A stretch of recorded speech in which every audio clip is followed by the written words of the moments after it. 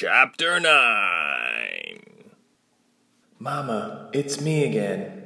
We're hopefully one more step closer to finding some answers. It's been frustrating because with each step it seems like the path only lengthens. Mama, I wonder how you found out about Swift. Who told you about how special it was? Have you ever had a huge army follow you to have it? I have to find out more about what this power really is and what I have to do to protect myself and my new friend. You would have liked her. Okay, are you ready to keep moving? Reshma asked. Ilse put down her crude pencil and nodded.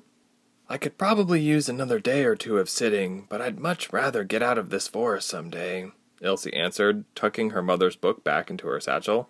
Couldn't agree more, Reshma said. It's so cold and damp in here. Gives me the creeps. Are you kidding? Ilse said. You must still be used to the dry Tigerian heat because it feels so moist and warm. The air is just so heavy. The sooner we find this impenetrable territory, the less we have to debate over the weather, Reshma grinned, offering her hand. Ilse took it and used it to raise herself to her feet. Reshma pulled out the map that she brought with her from home and pointed to what looked like a cloud of uncertainty. It was marked as Beast Forest. The mapmaker took the time to draw tiny trees sporadically throughout the mass labeled as the forest.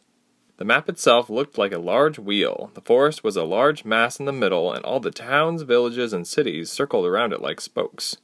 Yelling was at the very southwest point and drawn to look like a decent-sized city. There was a small island off the coast without a name. The whole east side of the map faded in detail, and Ilse could only imagine that the mapmaker had yet to discover what could possibly extend to the east. At least we have something, Ilse said. It would be more helpful if this forest had some kind of path for riding, or if the map had some kind of helpful landmarks. You're right about that, Reshma said. Sebra didn't mention much about where Ladala would be, Ilse said as they rolled up the map and started walking. I feel like we're on a fool's errand. I'm hoping Sebra sent us out here because she thought we had what it took to find the place, Reshma said. Just a hope, a wish. I sort of fancy the idea of being in a place that the Yildirims can't get into, Ilse mused. Didn't we used to think that about Ravenna? Reshma said. I find it ironic that we go from one walled-in society to another. This one seems to have answers, Ilse said, determined. Elves are supposed to know a lot of things, right? That's what the tales tell us. I can find a way to be safe and you can find your family. I definitely hope you're right. So, we're traveling northeast, then? Ilse said. Maybe we should travel west and get out of the forest for a moment and ask for directions? That should help, actually, Reshma said. We could use an updated map. I don't even know how old this thing is. The evidence that we are ill-prepared for this task is just piling high right now, Ilse grumbled. If we went on the run from soldiers, I'd be a bit harsh on us too, Reshma said. But we can hardly catch our breath before someone else tries to put their witchy necklaces on you. Hey, Ilse hissed, pulling out one of Sebra's knives. Reshma quickly shut up and armed herself as well. What do you hear? Reshma asked. Ilse quickly jumped in the nearest bush and crouched down, and Reshma had no choice but to follow suit. After a few seconds of silence, they could hear the sound of zapping in the distance. Lightning. Reshma shuddered mightily at the recognition of the sound. They're here, Ilse said through gritted teeth. Damn it! Reshma's eyebrows shot up at Ilse's language and tried to suppress a grin before she heard the cracks of lightning. We can get out of this, Reshma whispered. What do we do, climb a tree? Ilse said. They sound like they're too far away to even know that we're so close, Reshma said. In fact, a good climb could give us the perspective that we need. Okay, let's use that one over there, Ilse said, pointing to a tall tree a few feet away. It had thick branches and pine needles that provided ample protection and covering. They ducked and headed towards the tree. As they tried to climb and scale the tree, they could hear something approaching. Get the dogs around, a voice yelled. Perhaps that'll speed things up a bit.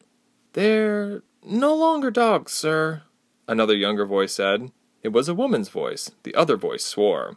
The girls are no longer yelling, that's for certain, the first voice said. This forest has a way of helping people get very lost. Lock up the wicked changelings and we'll find the girls once they decide to stop running in circles.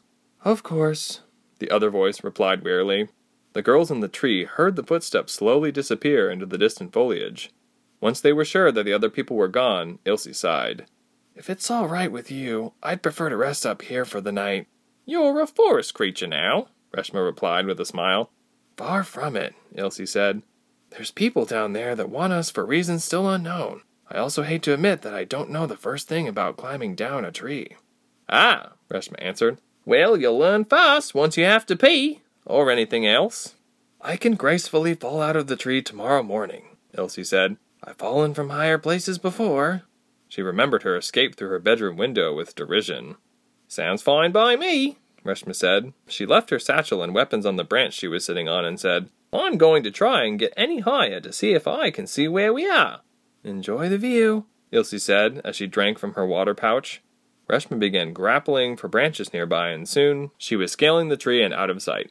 Ilse laid her head against the rough trunk and closed her eyes, wondering if she could get a decent night's sleep in a sitting position high up in a tree, knowing that unwanted enemies could be lurking below. After quite a while, Ilse could hear Reshma making her careful descent. "Ilse," Reshma said, coming down the tree, "it's incredible. It's just trees in every direction. I don't even see anything of stone and man-made. It's just trees forever until the horizon." "You didn't see anything that looked like a place that Ladala would live?" Ilse asked. "She would have to have towers that touch the clouds in order for me to see them," Reshma said, breathing heavily in awe and out of exertion. "Did you hear what they said about their dogs?" Ilse said as Reshma found a stable sitting position. "Yeah," Reshma said quietly. "Did you hear right when they said the dogs were no longer dogs?" "Is that a euphemism?" Ilse asked. "They called them changelings," Reshma said. "They're definitely using some weird stuff to find us." "To them, we're probably weird girls," Ilse said. The next day, the girls slowly but carefully inched their way down the tree. Ilse just decided to jump once she was a foot or two from the ground, tired of hurting her hands. She fell and tumbled to the ground. "Hopefully no one heard that," Reshma said. "Agreed," Ilse said as she got to her feet and headed onward. "So it sounds like they've got this forest surrounded," Reshma said. "It's either find a town and potentially be surrounded, or wander around on our own to find Ladala." "What do you want to do?" Ilse asked, unsure if she wanted to hear the answer. "We've made the bed and now we have to sleep in it, as Mama would say," Reshma said. "Up in the trees, it looks like it would take much longer to get out. I know we've only been out here for a few days, but it looked like we've been venturing out here for months." "So I guess we're going to keep going," Elsie said. "Onward, ever onward, then." They cautiously made their way through the forest, attempting to have quieter yet quicker steps. As they kept moving, the only light they had was their weak lantern, and the glow of a large full moon making its way into the night sky. "Should we find shelter somewhere?" Elsie asked. "Might as well get some sleep." "I'm beat," Reshma replied. "Let's find a decent tree before my legs fall off." They felt their way through the dark and found what they hoped would be a decent tree.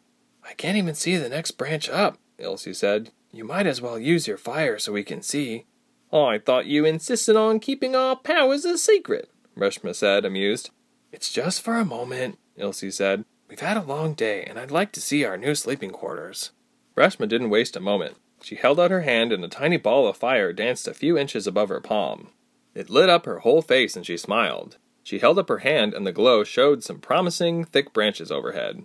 Suddenly, they heard a strange noise, a low growl. The hairs on the back of Ilse's neck stood on end. Ilse tried to ignore it, remembering that they were in a forest that was full of unusual noises.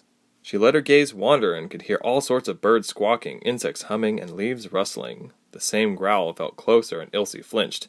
"Reshma?" Ilse quivered. "What was that?" Reshma was about to comment, but when she turned to face the ice chanter, she froze in place. She thought she saw a pair of eyes flicker as her flame moved with her. "Oh, I think something is close," Reshma said. The growling a bit more distinct and louder. She whispered shakily, "Don't worry, just don't make any sudden movements or loud." Ilse screamed as something jumped on her from behind Reshma's flame, a large furry wolf snapping its jaws. It looked large and sinister, like it had already won some earlier scuffles. Reshma threw her fire and it caught hold of the beast's coat. It whined and barked as the creature rolled away, clawing Ilse and anything else in its way. Ilse scrambled to her feet, realizing that the creature was entangled in her bag. "Hey!" Ilse protested. The beast managed to get on all fours with the flame out and the smell of singed hair in the air. "Ilse, it's a wolf!" Reshma whispered, holding up a new flame so they could see. Suddenly they could hear growling and panting from several directions. Reshma held up a second flame and saw several pairs of eyes surrounding them. "I didn't come all the way out here to get eaten alive," Reshma grunted. Ilse trained her eyes on the wolf with her bag. "I'm not going to let anyone take my mother's book," Ilse whispered.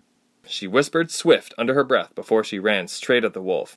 She was able to snatch the bag and run with it. Reshma looked around, realizing that Ilse was suddenly gone, as well as the wolf. She held out the fire in defense as the wolves neared her. "Go away, or I'll singe all of you," Reshma said aloud. The wolves growled, not fearing the fire. One of them came close and just sniffed at her like a curious puppy. Reshma froze in fear and confusion. The wolf looked up like an obedient dog and whined as it trotted away, almost guiltily. Dumbfounded, Reshma lowered her aching arms and looked around. "What just happened exactly?" Reshma said aloud. The wolves didn't even put up a fight. It was as if they recognized her as a human and left her alone. "Guess we'll look for another tree once I find you, Ilse," Reshma thought to herself, gathering up their things, before something else does. Light crept out from behind the trees. Ilse opened her eyes and saw a large tree stretching up to the sky. She realized she was lying on her back, and she tried to prop herself up with her arms. The ground was soggy and the leaves above her head held small beads of rainwater. Ilse shivered, realizing that she was lying on cold dirt. Once she felt that she was fully awake, she was able to calm down and resort to a comfortable warmth as she tried to remember how she got there. She remembered the wolf and reaching for the bag. She remembered running with Swift through the dark trees. The wolf behind her didn't make it long as it collided with some other tree. Ilse remembered not making it much further before she hit something. She could only guess it was the tree she slept under. "How far did I go?" Ilse thought to herself. "How will I find Reshma now?" Ilse rolled up her sleeves and dug through her bag for any form of food. She found meager slices of hard-crusted bread, and she nibbled nervously. It was the last of her food rations. She thought that if she stayed put, Reshma could have a decent chance of finding her. It didn't stop her from wondering just how lost she was. While she was deep in thought, a sound began to reverberate in her ears. It came quietly. Her thoughts froze as she stood up to hear the sound. It was a whisper. Her bread fell from her fingers, half-eaten. Her eyes refused to blink, and all thoughts cleared her mind as she stood up. She steadily walked, with vacant eyes and a closed mouth. She continued until the whisper became a voice. "Ilse," a soft, gentle voice purred. "Come, Ice Chanter." She staggered towards the voice. As her vision grew dimmer and her mind wavered, she sank to her knees and felt the weight pulling her close to the earth. Tiny vines twirled and slunk from the soil like silent snakes and grew in size in seconds like they were sprouting in rushed time. They intertwined themselves sneakily around her ankles, wrists, and shoulders, pulling her closer and tighter to the ground. Her body silently obeyed as her torso slowly fell to the earth, her stomach covered in dead leaves and dirt. All the while, more strands coiled around her wrist, ankles, and legs until she was almost covered in a green web. As the final strand came slowly to wrap itself around her neck, Ilse's wrist lit up brightly and tore a hole through the empty darkness of Ilse's mind. Ilse screamed aloud, and her muscles twitched and tightened. As though the vines could understand her desperation, they frantically pulled her limbs to the ground so she couldn't escape. The vines felt like thick, coarse ropes, and Ilse screamed in surprise and pain. Suddenly, Ilse thrashed her hand out, gripping a dagger. She squirmed to cut at the vines at her wrist, and they flinched at the slightest cut. She sawed violently at the thick vine coiling at her throat. It thrashed around like an angry snake and coiled again over her neck, sharper and tighter than before. Ilse struggled to breathe, and she felt sharp pain all over. "Swift!" Ilse choked out. Immediately, the spell propelled her into the air and onto her feet. She collapsed into the nearest tree, and any vines that were still around her snapped like twigs and screeched. Ilse rolled over on her belly and scrambled to her knees, watching the vines writhe in pain. They dove back down into the earth where they came from. She held her throat as she began to cough. Ilse felt the burns lingering on her wrists, and a shiver rolled down her spine. She blinked her eyes as her senses came back into focus and shook her head. She heard wailing and screaming and the sound of glass continuously breaking and shattering. The sounds gradually ceased, and Ilse was left alone. What was that all about? Ilse thought aloud. She looked towards her wrist. Swift's brand glowed softly and then faded back to normal. Ilse noticed her things were scattered all over, so she crawled on the ground and gathered them. While doing so, she noticed something sparkle in the grass. She moved her head back and forth as her eye caught the reflected light a couple times. She brushed the grass away, and between her hands lay a simple rose-gold band. She almost didn't see it, but a sudden glint of light made it sparkle in the midst of the grass. One of Ilse's dirt-encrusted hands picked it up and brought it towards her face.